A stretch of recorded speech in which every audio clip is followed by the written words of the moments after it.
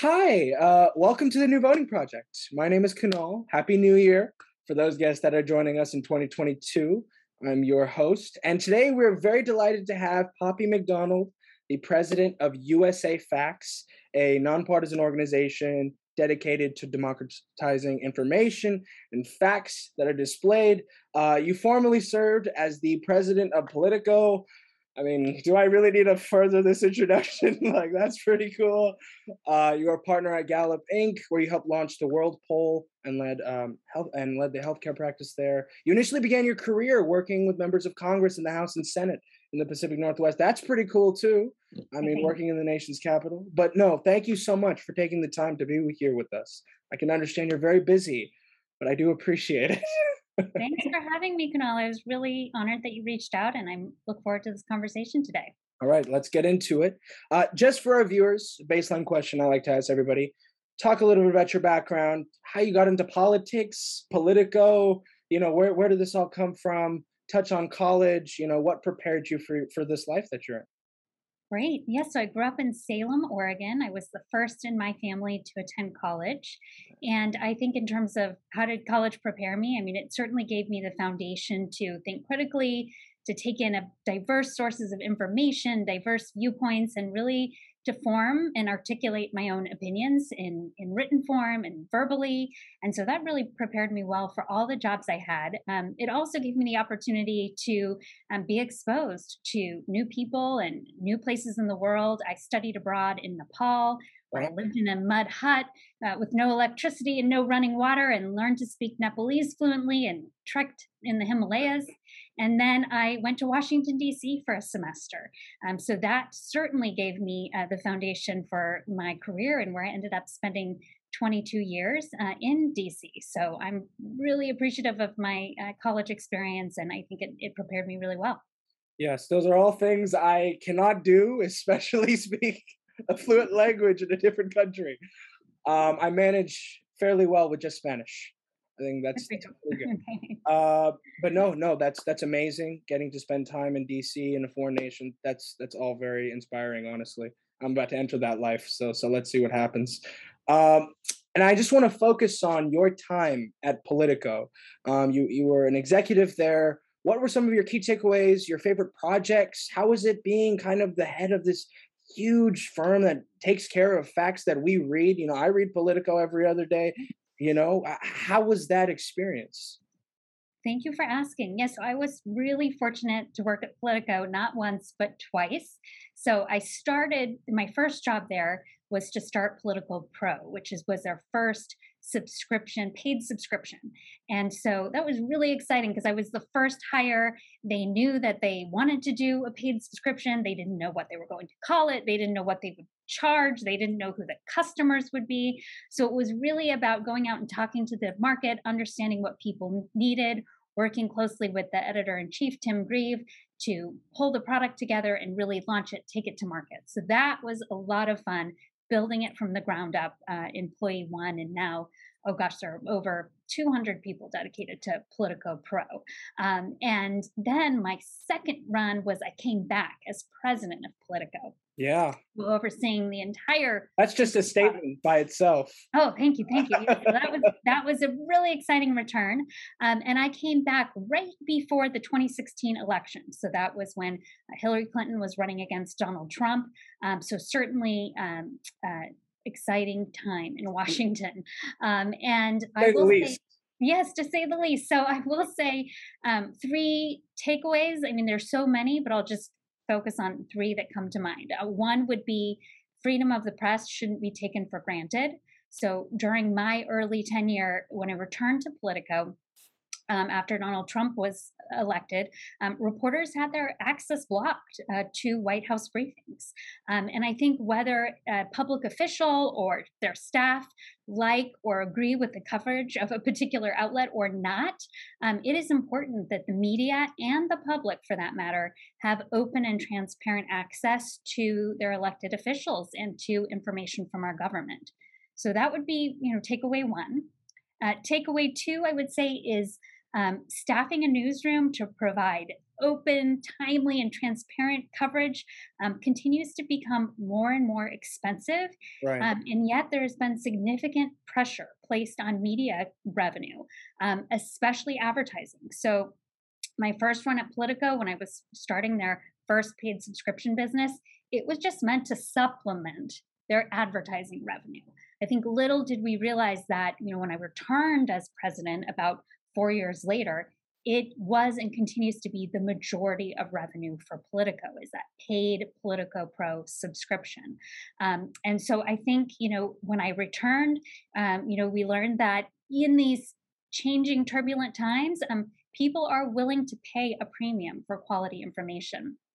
And then I'd say the third lesson that I learned is, and this is going to sound counter to the point I just made, is that at the same time, differentiating sources of information, real news versus fake news, information versus misinformation, it's challenging for the public, I would say, and for most people. People are drinking from a fire hose of information right now.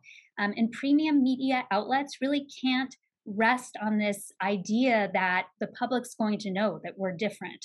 They're going to be willing to pay for our content. When you've got the country's president referring to a respected publication as fake news, when you have a trusted family member sharing misinformation on social media, it becomes very complicated to understand, like, what can I trust and what can't I trust. So I think media is really going to have to continue to listen to their customers and find ways to provide value, ensure their coverage is accessible, but also find premium ways to monetize what they do so that they can support their editorial ambitions. Right. A lot of thoughts there, a lot of things well said. First thing I will say is that 2016 was a very monumental year just for me. It was the Mhm. year I got into, the world of politics. I started paying attention. I was like seventh, eighth grade.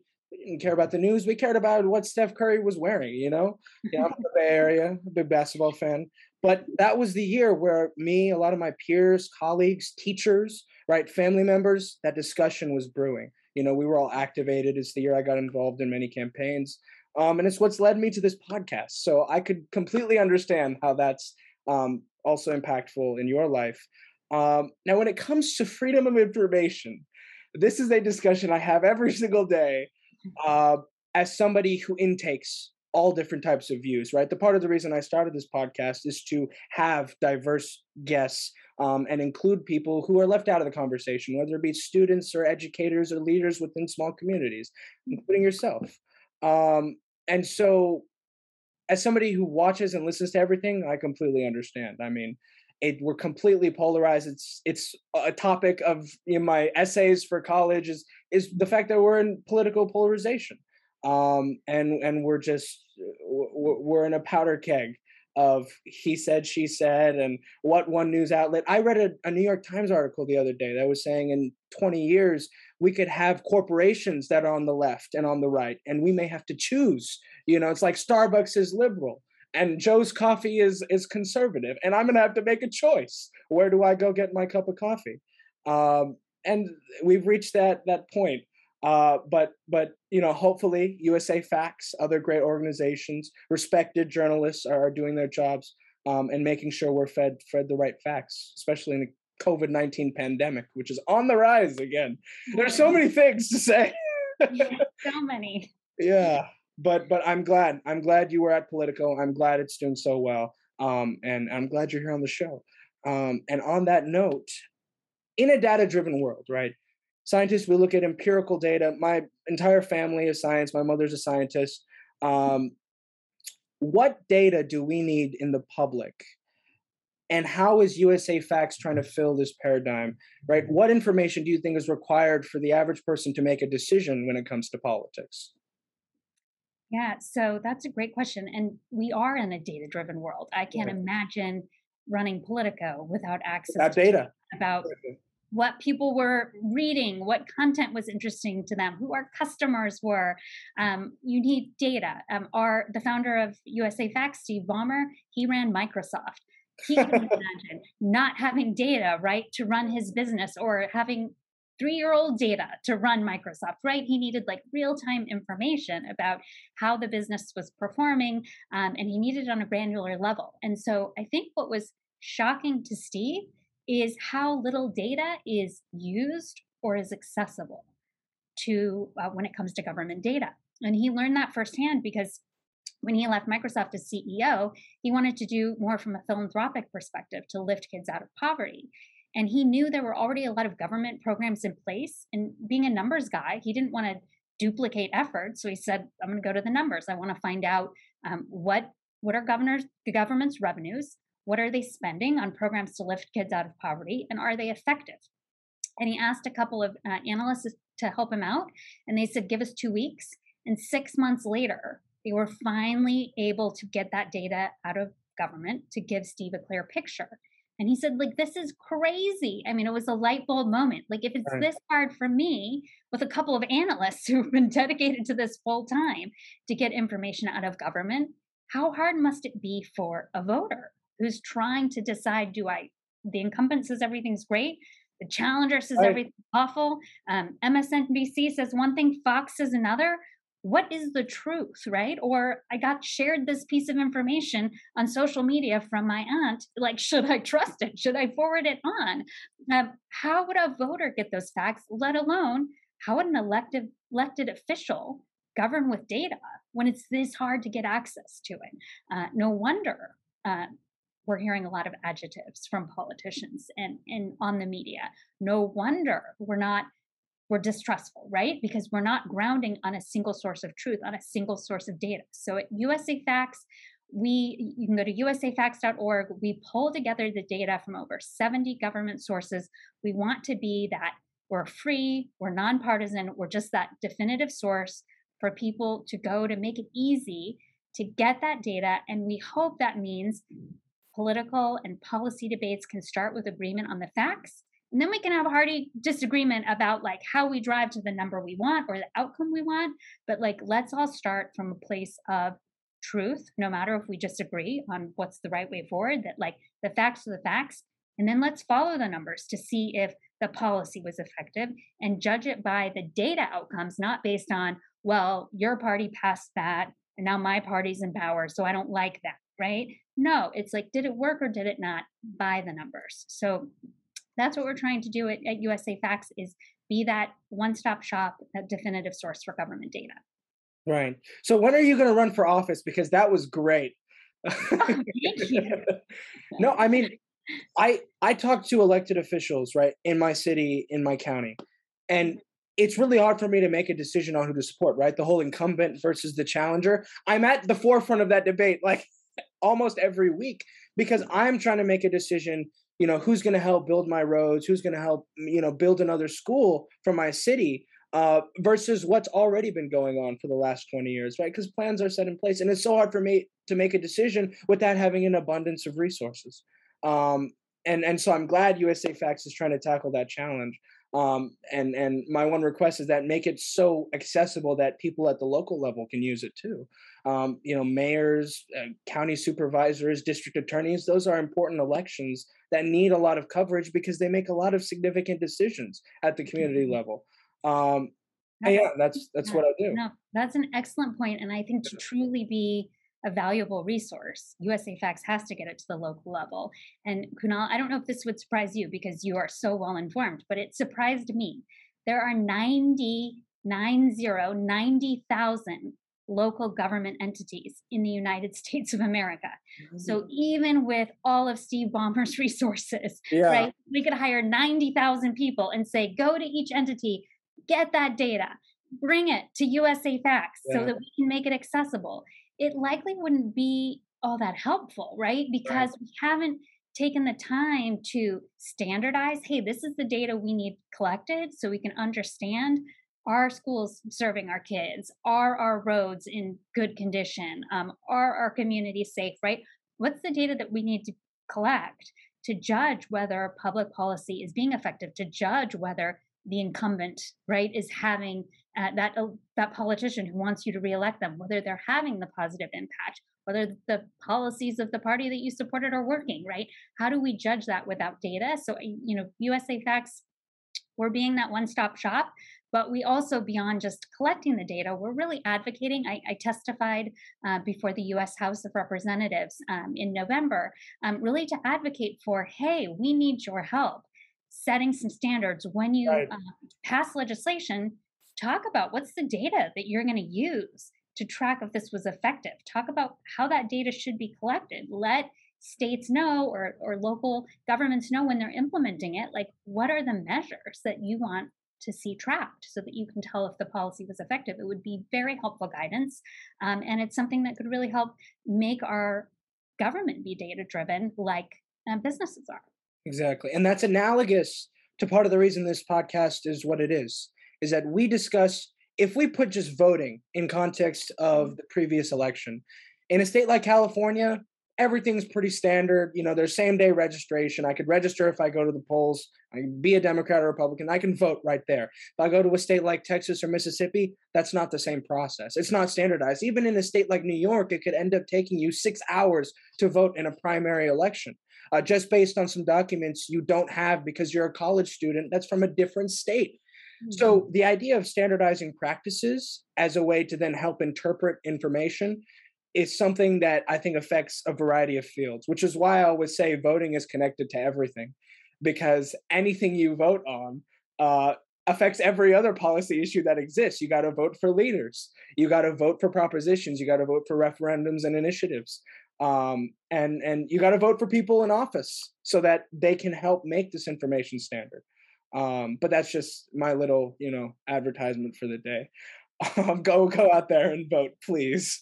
But I kind of want to transition to, you started your career at the McLaughlin Group, and you were working late with John McClellan. Yeah. This is way before my time. So I'm way out of bounds here, but I just want to ask you about that experience. I've seen the old SNL skits, so I understand what it was. But what was your favorite guest? How was that life like, etc. Yeah, I was impressed that you asked about the McLaughlin Group because it was definitely well before your time. I got to do my research. Okay. I did start my career there, and I knew of the show because of the Saturday Night Live parody for sure, but also because in my high school civics class, we watched that once a week. I think, the teacher maybe liked to. It's like us watching Shark Tank. Probably, Yeah. Totally. Yeah. And so he has this big personality. If someone, probably many of your viewers have never seen the McLaughlin Group, but if they Googled for the Saturday Night Live parody of it, right, he has this booming, like, issue one, wrong, wrong, wrong, and this is the right answer. And he was much like that off screen as well. He just had a really big personality. But I will tell you, I love that internship because while I did the same thing a lot of other interns were doing back in those ancient times, like photocopying and taking lunch orders, because it was such a small team, it was like 5 people. I also got the opportunity as an intern to do a lot of really interesting substantive work. So like I got to go to his house on the morning of tapings and help with last minute changes to the script, or update him on what the latest things were in the news in case we wanted to change the script for the day. I got to work with our panelists, who were, the most notable journalists from every major publication who would join him in that roundtable format. Right. I would staff them in the green room on the day of the show. And so it was just like really a lot of fun. I even got to write, the script for a segment of the show because they just, it was all hands on deck. So that was a really good time. And while I'll say I didn't necessarily have like my one favorite guest or my one favorite segment, it was really cool towards the end of my internship. The panelists were asking me, these notable journalists, hey, what are you planning to do after college? And I said, well, I really want to work on Capitol Hill. And they said, put us down as your references. And I said, oh, thank you. I thought that was really nice. But then when I went to Capitol Hill and I didn't know anyone, so I'm just pounding the pavement. I remember, handing my resume and the chief of staff pulling it up, looking at my references and laughing and like, are you kidding me? Is the entire panel of the McLaughlin Group like really your personal references for your first job out of college?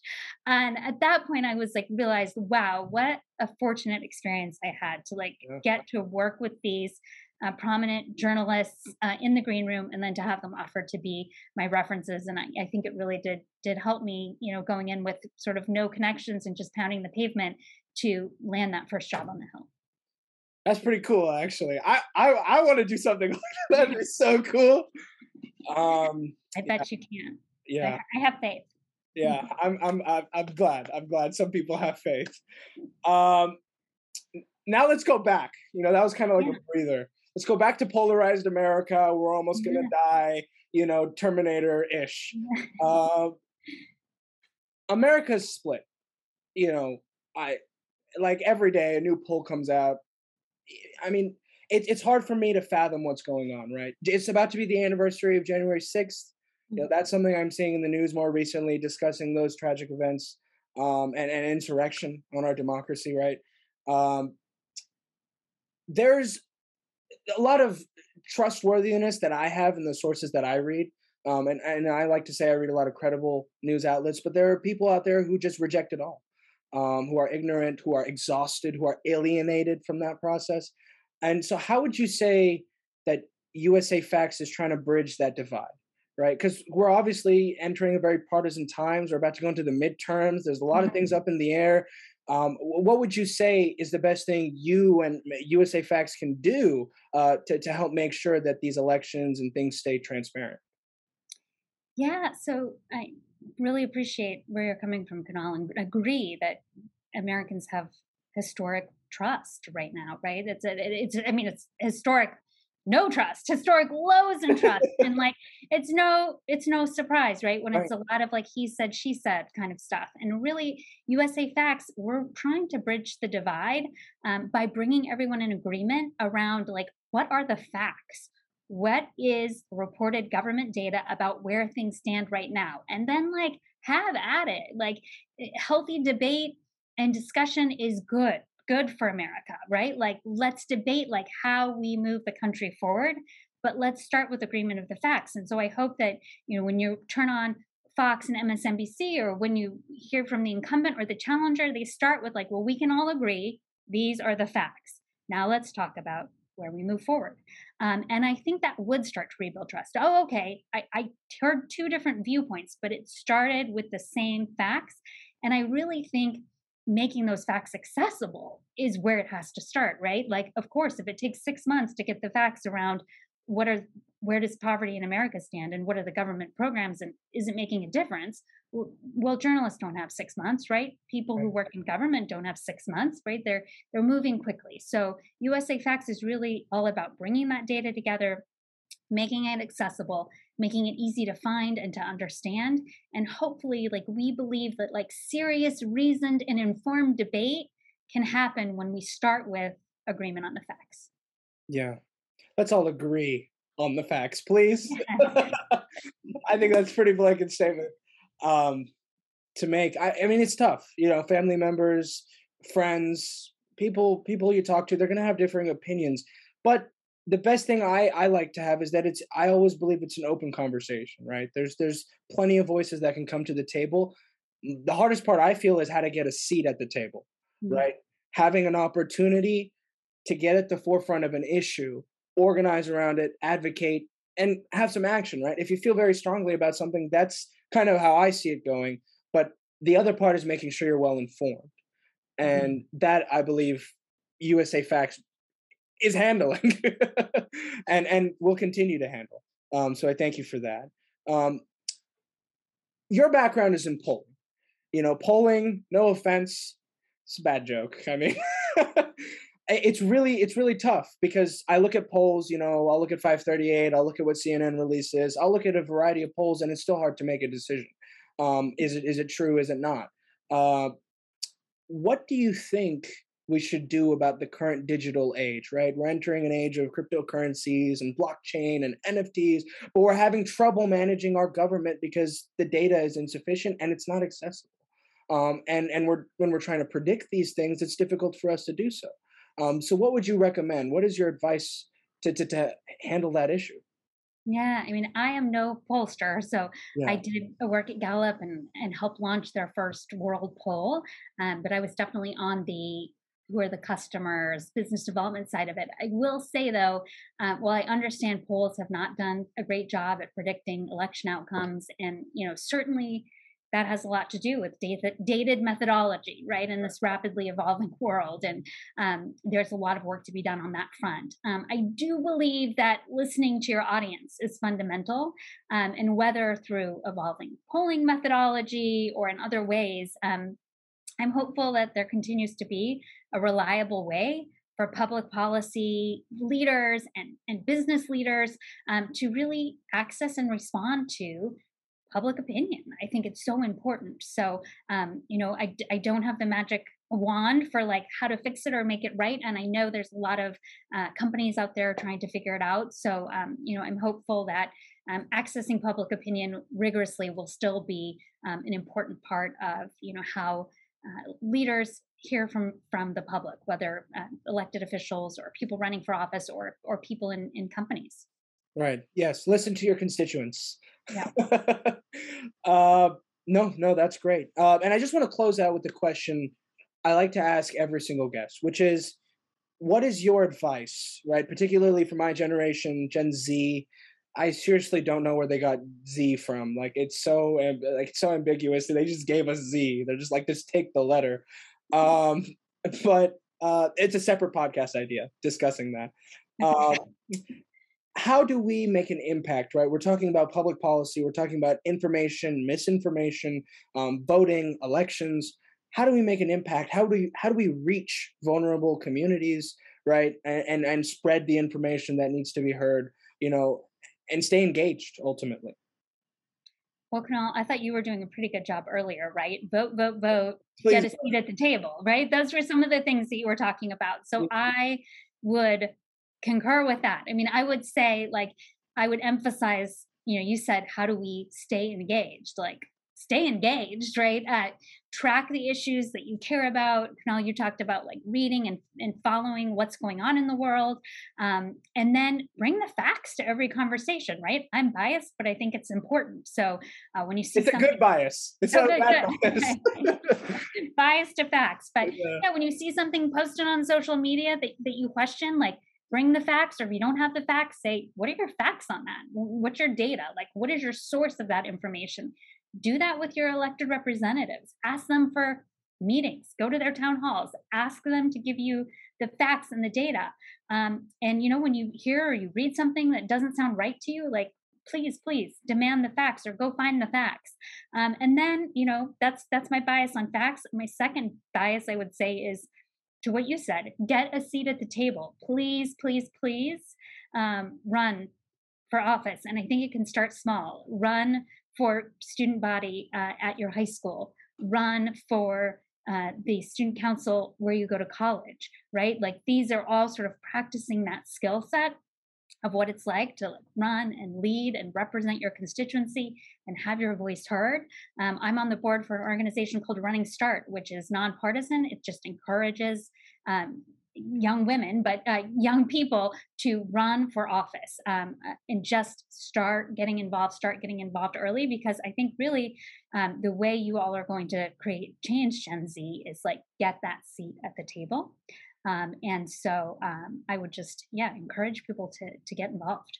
Yeah, it's actually the number one thing I tell everybody I meet is to run for office if you want a seat at the table. That's literally all I say. Please run for office.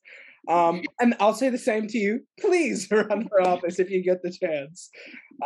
It could be worthwhile, and it's an amazing journey. Back at you. Oh, I got a couple of years actually. I have to vote in my first election first, and then we'll talk about that. All right, sounds good. Exactly. But no. And how can people stay updated on USAFacts? This is the only time where you can promote USAFacts. If you want to plug your social media as well, I'll link it all in the description. Great. Yeah, go to USAFacts.org. While you're there, sign up for our newsletter. It's a weekly newsletter that just keeps you updated on the latest data we have and the latest information. And then you can follow us. We're on TikTok, we're on Instagram, we're on Facebook, we're on Twitter at USAFacts. And I'm at Poppy MacD. And certainly welcome people getting in touch. So thank you. Exactly. And I get a follow back on everything because I'm Cool. just that cool. Is there anything you'd like to add? Just thank you for reaching out to me. I really appreciate it and really enjoyed the conversation. Of course, right back at you. Thank you so much for the insight, for the perspective. I think it's very invaluable. I think people need to start listening to all sorts of voices to help make decisions, and that's what this channel is all about. So thank you for that. Thank you for your time, and I wish you the best of luck. Thank you. My pleasure. Take care.